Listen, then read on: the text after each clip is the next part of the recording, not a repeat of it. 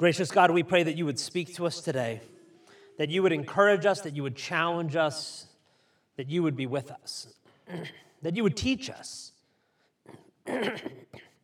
more of who you are and more of who you've called us to be. We pray all these things in the strong name of Jesus the Christ. Amen.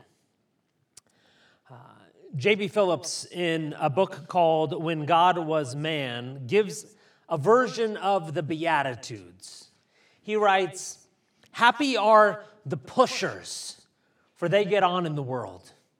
Happy are the hard-boiled, for they never let life hurt them. Happy are those who complain, for they get their own way in the end. Happy are the blasé, for they never worry about their sins. Happy are the slave drivers, for they get results. Happy are the knowledgeable, for they know their way around.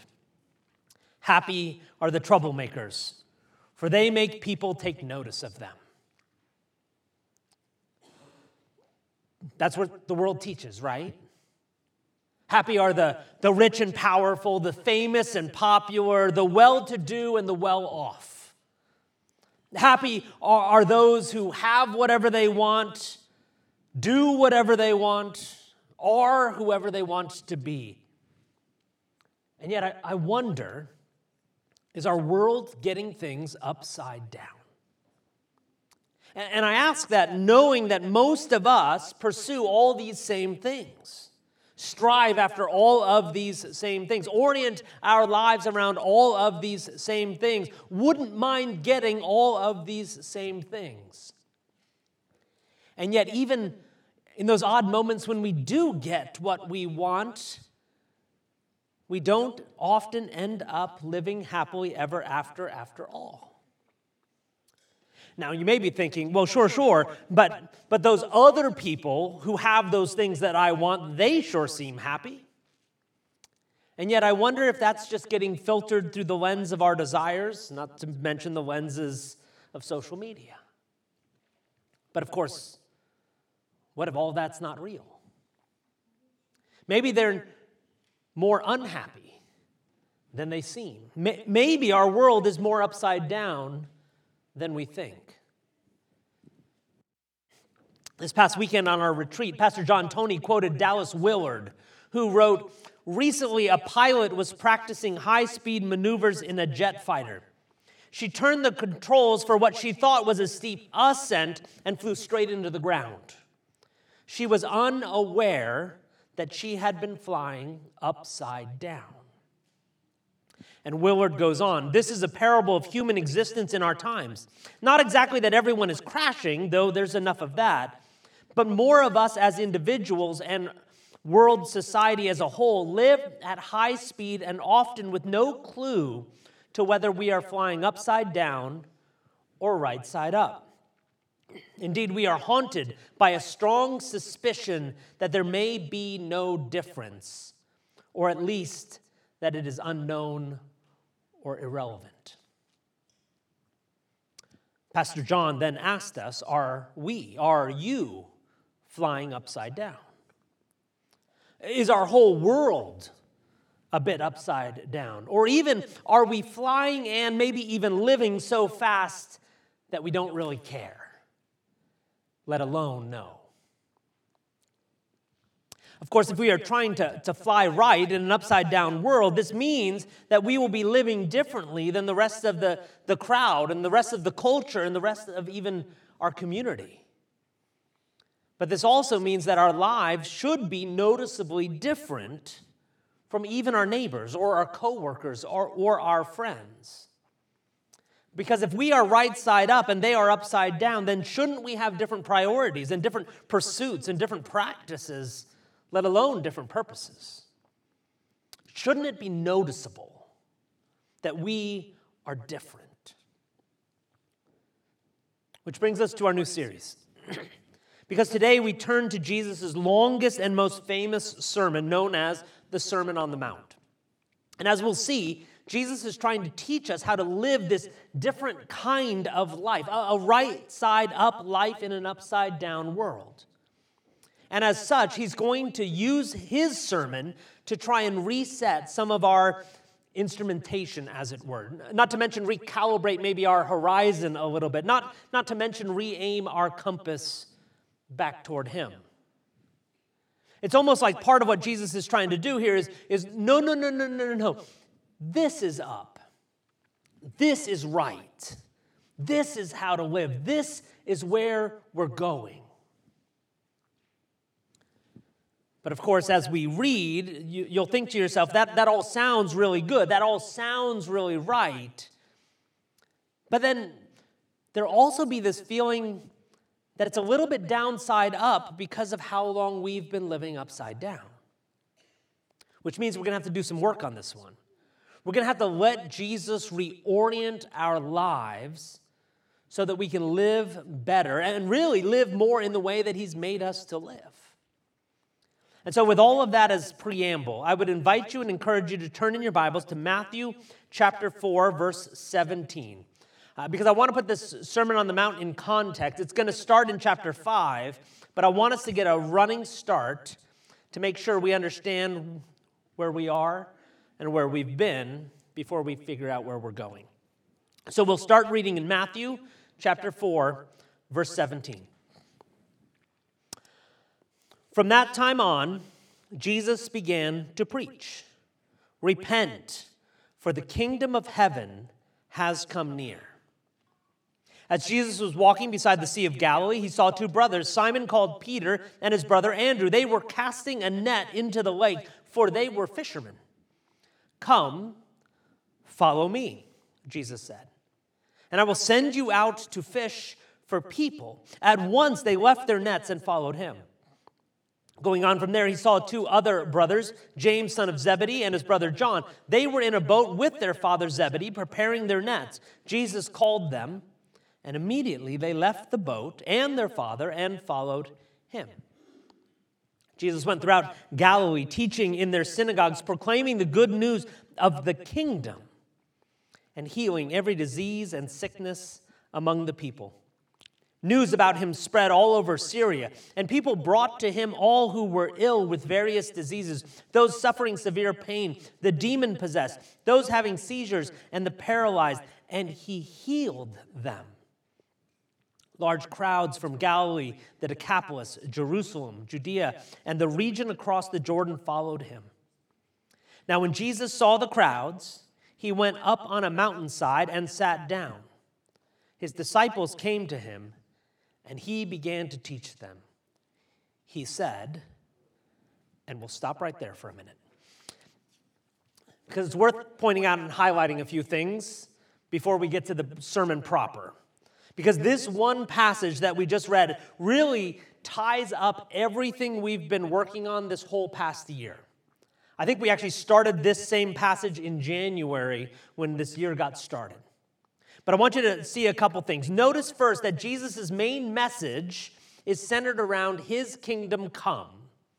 Because, of course, Jesus' coming has ushered in a new way of life, a new way of being, a new kingdom. When Jesus came, something changed. Someone has now come near. There's a new reality in our midst.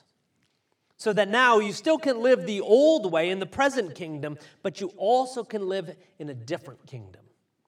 Still right here, still coming, still present.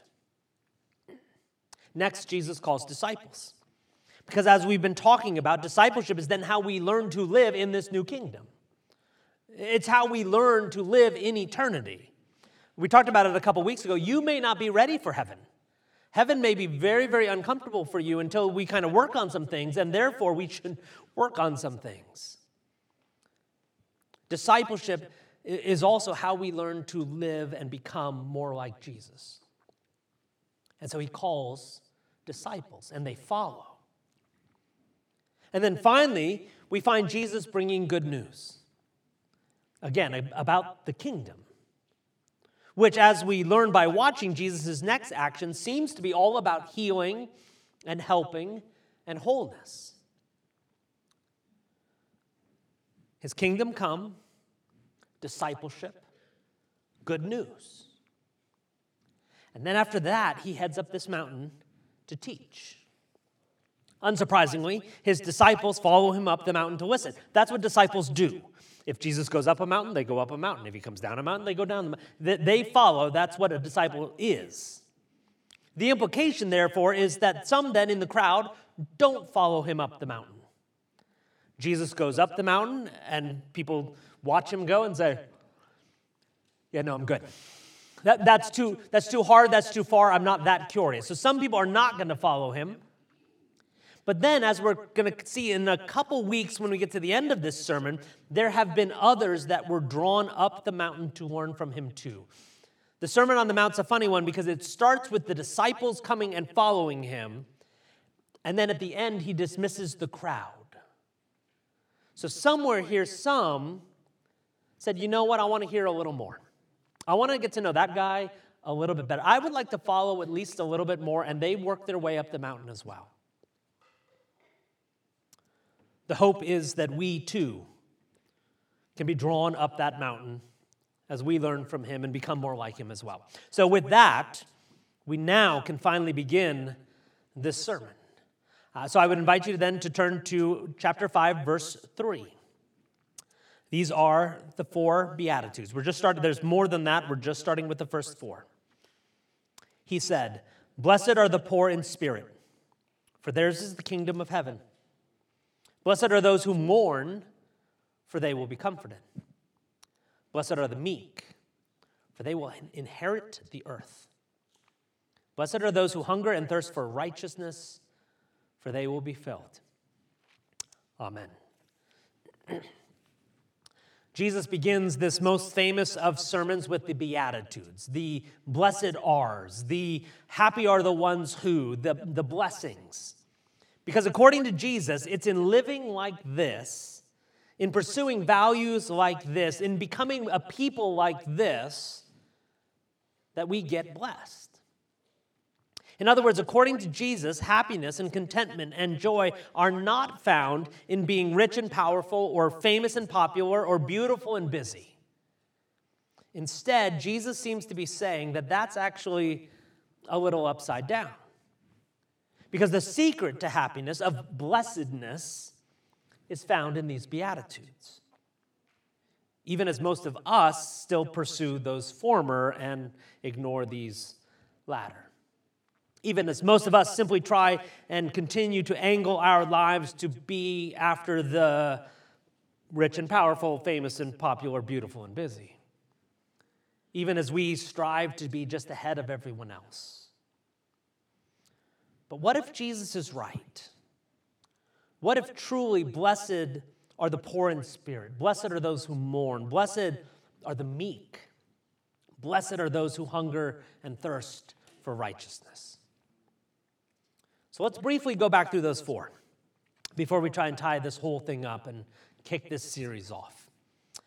Jesus begins with, "Blessed are the poor in spirit," which at first may seem a strange way to start a sermon.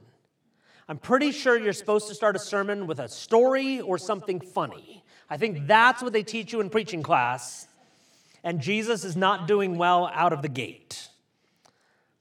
Blessed are the poor in spirit. That's a bit counterintuitive, isn't it? That isn't our usual suspicion. Isn't our normal way of thinking that it's the rich in spirit who are blessed? I mean, that almost goes without saying. Blessed are the spiritual heroes, not the spiritual zeros, as some author put it. Blessed are those who are uber religious, because they are blessed by God. That's the point. That's why you be that religious. And then you have this Jesus guy, and he seems to be saying that we're getting it backwards. Which, while surprising, may also give most of the rest of us a little bit of hope. You see, according to Jesus, those who recognize their need for God, those who recognize their spiritual poverty, those who recognize that they aren't enough on their own, these are the ones who are blessed. And don't get this wrong. Jesus isn't advocating a laziness or a passivity or a submissiveness here. He's not telling everyone to stop trying and just everyone lay about. Blessed are those who are lazy. That's not what he's saying. But instead, he's hoping that we start to see our dependence on God, our poverty of spirit. You see, when people aren't very poor in spirit, they have a tendency to have trouble seeing that they have any needs at all, that they could require any help from anyone, that they can't just do it on their own anyway. But in all of that, they also cease recognizing their need for God. You see, if you don't have this first beatitude, it's almost like you don't need God. Because without this one, without our recognition of our need for God, then why would we ever learn anything from God? Why would we ever be willing to receive anything from God? Why would we ever follow God? At the end of the day, it strikes me that we can't be Jesus' disciples and we can't live in God's kingdom if we don't actually see any need for it, if we don't find any value in it, if we aren't poor in spirit. And Jesus seems to think that blessed are those poor in spirit, for theirs is the kingdom of heaven. Maybe part of what it means to live in the kingdom of heaven is recognizing the King,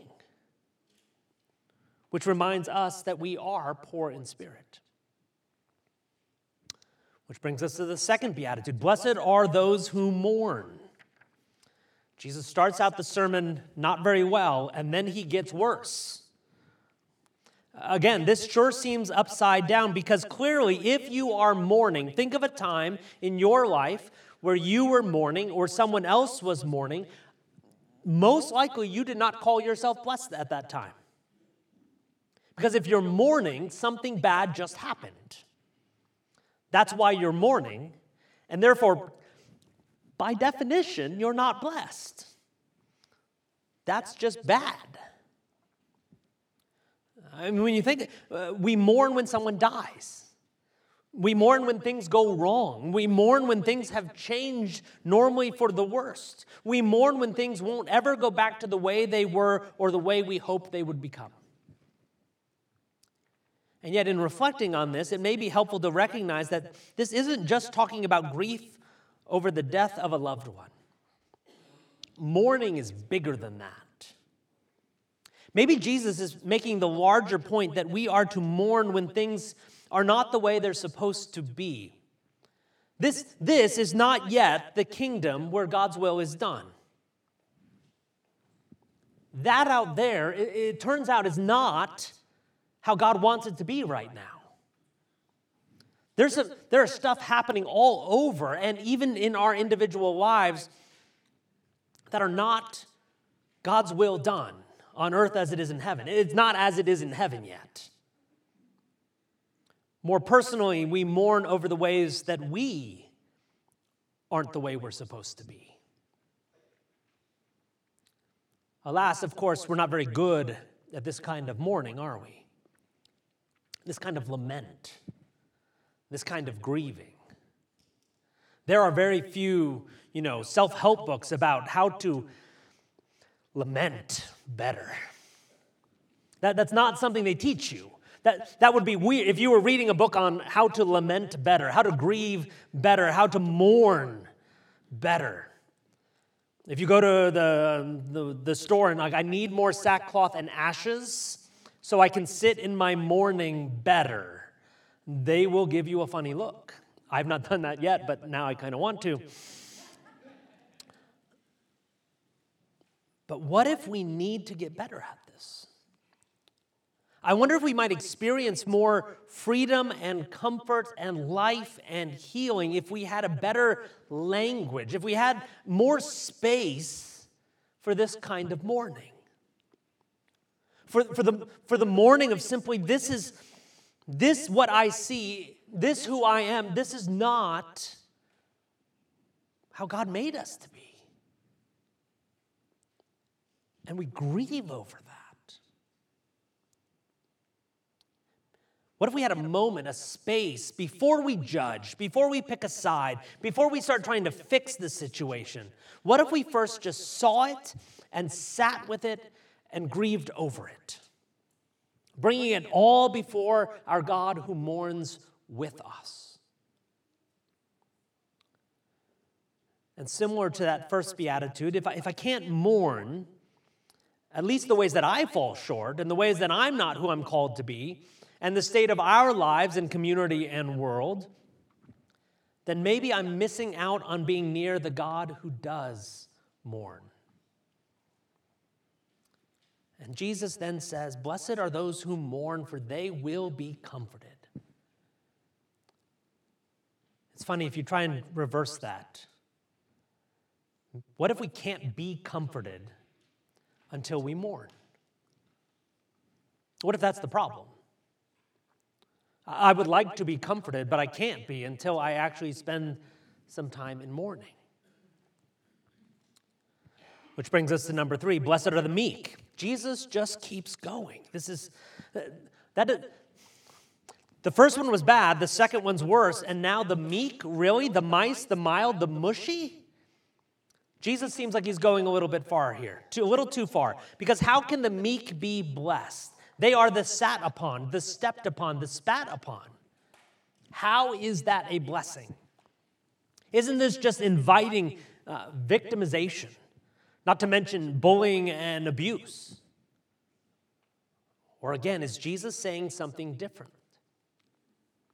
Maybe it's less about how we're treated and even less about how we see ourselves and more that we aren't focusing as much on ourselves at all. Maybe Jesus is really talking about humility here. Not thinking less of ourselves, but thinking of ourselves less, as C.S. Lewis once wrote. What if we didn't always need to be better than someone else?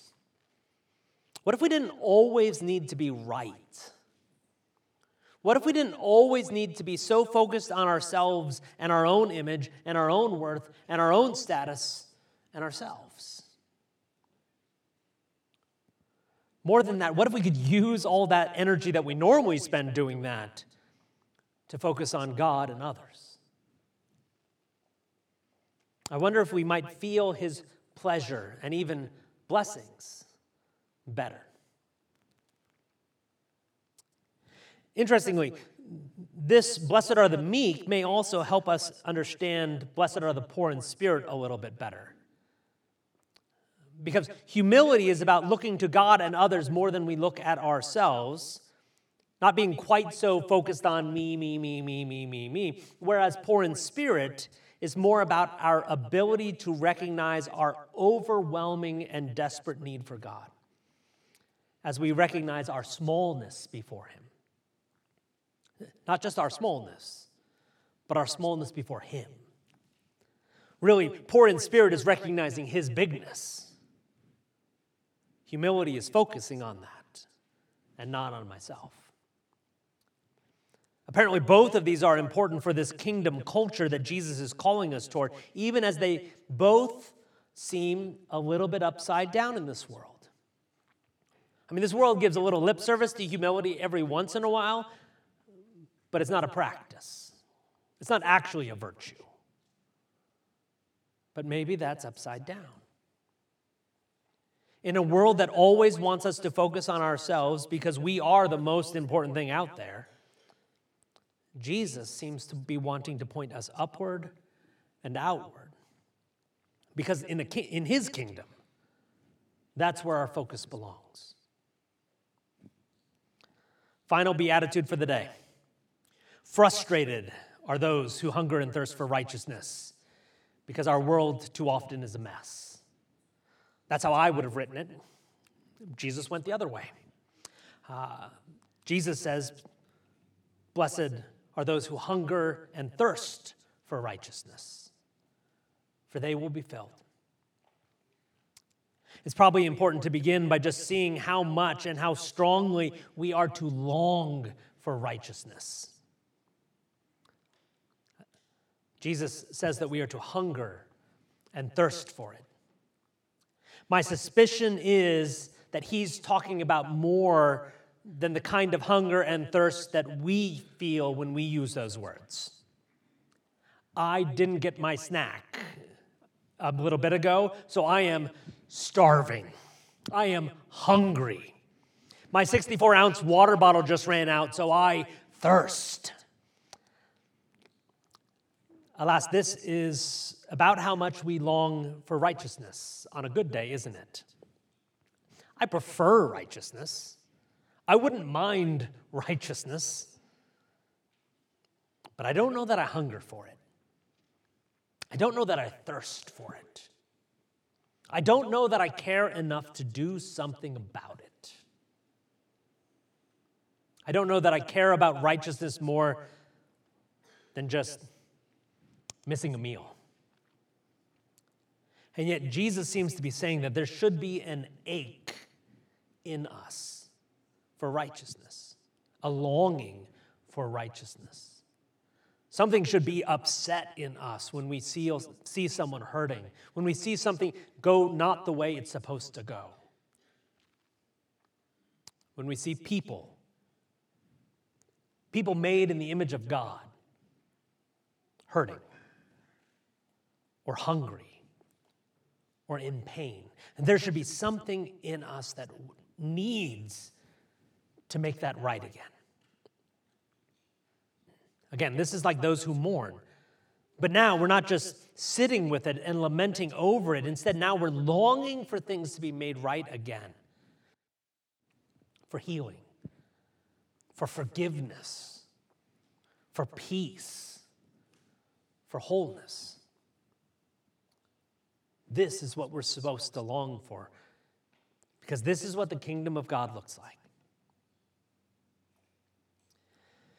These are the first 4 Beatitudes.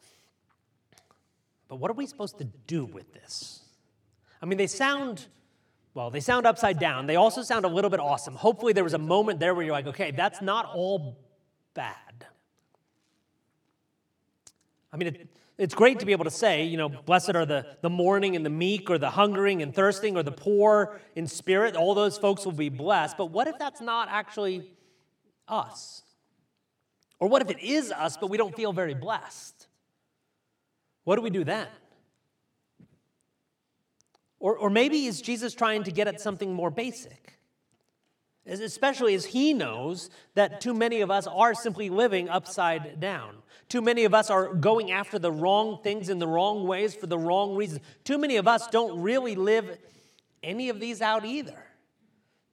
Which is why we end up being not all that happy, why we often feel ill at ease, why we have a sneaking suspicion that maybe we also are flying a little bit too fast upside down. Maybe Jesus is simply trying to point us toward the right side up blessings of his kingdom, even as we still have this innate desire for our upside down world. Because sadly, too many of us still, if we were given the choice between poor in spirit or strong and wealthy, the reality is we'd choose the strong and wealthy. Given the choice between mourning and bliss, we will choose bliss every time. Given the choice between meek and powerful, let's face it, we're not seeking to be more meek. Given the choice between seeking righteousness and being free to do whatever we want, we'll choose not righteousness. Because of course we still value the powerful and the popular and the prosperous. We still value this upside down world. And yet what if Jesus is trying to show us a different way? Where we can recognize and even remember our dependence upon God. Because in some ways, it's only as we remember that God is God that we can be in a place where we then can be blessed. It's only here that we end up living in his kingdom. In fact, when you think about it, that's really the lesson of being blessed in the first place. Because in order to be blessed, you need to recognize that there is a blesser. Otherwise, you'll think that any good that happens in your life is simply you or luck or fate. Which means Nothing but striving and fighting for everything you can get. Whereas being blessed requires our need for a blesser, our recognition that there is a blesser, and our understanding that our blesser has come to us, which then makes us poor in spirit, makes us mourn, makes us meek, and makes us hunger and thirst after righteousness. And in that we find blessing. That's technically the end of the sermon.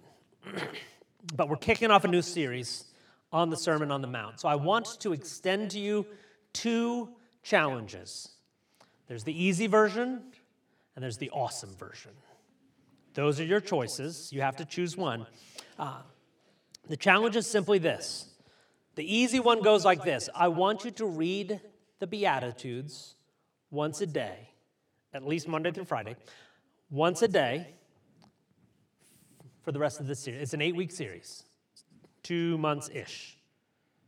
Just the Beatitudes. Last time we preached this series, I made you memorize them. So this is the easy version. I want you to read the Beatitudes once a day.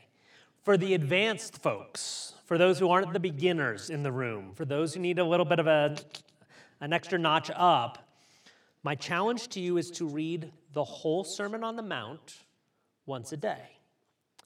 It feels long. It's like 10 minutes. That's the ask here. If you're doing your own Bible study, if you're reading through the Bible in a year, if you're doing one of those, pick option A, that's totally cool. If you spend like many hours in prayer and this is going to mess you up, stay doing what you're doing.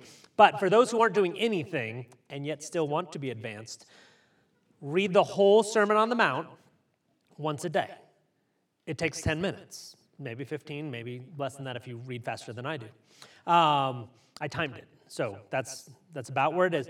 You may need to slow down because Jesus has some things to say here that are kind of awesome. You may also want to start in sometimes when I read, it takes a while to get in it, which means I'm going to miss the Beatitudes every time. So some days you may want to start with like chapter 6 or chapter 7 and then go back and catch up to where you were just to mix things up a little bit. That's allowed in this challenge. But those are your challenges. If you don't know, Sermon on the Mount, Matthew 5, 6, and 7. That's where you're going to find it. It'll be clear when he ends because there'll be a crowd and they'll go away. Matthew 5, 6, and 7. Read the Beatitudes every day or read the whole thing every day. That is your challenge. And let's see what Jesus does with that. Because the reality is we live in an upside-down world. And the only way we're going to be able to recognize that the world is upside down is if we anchor ourselves somehow right side up.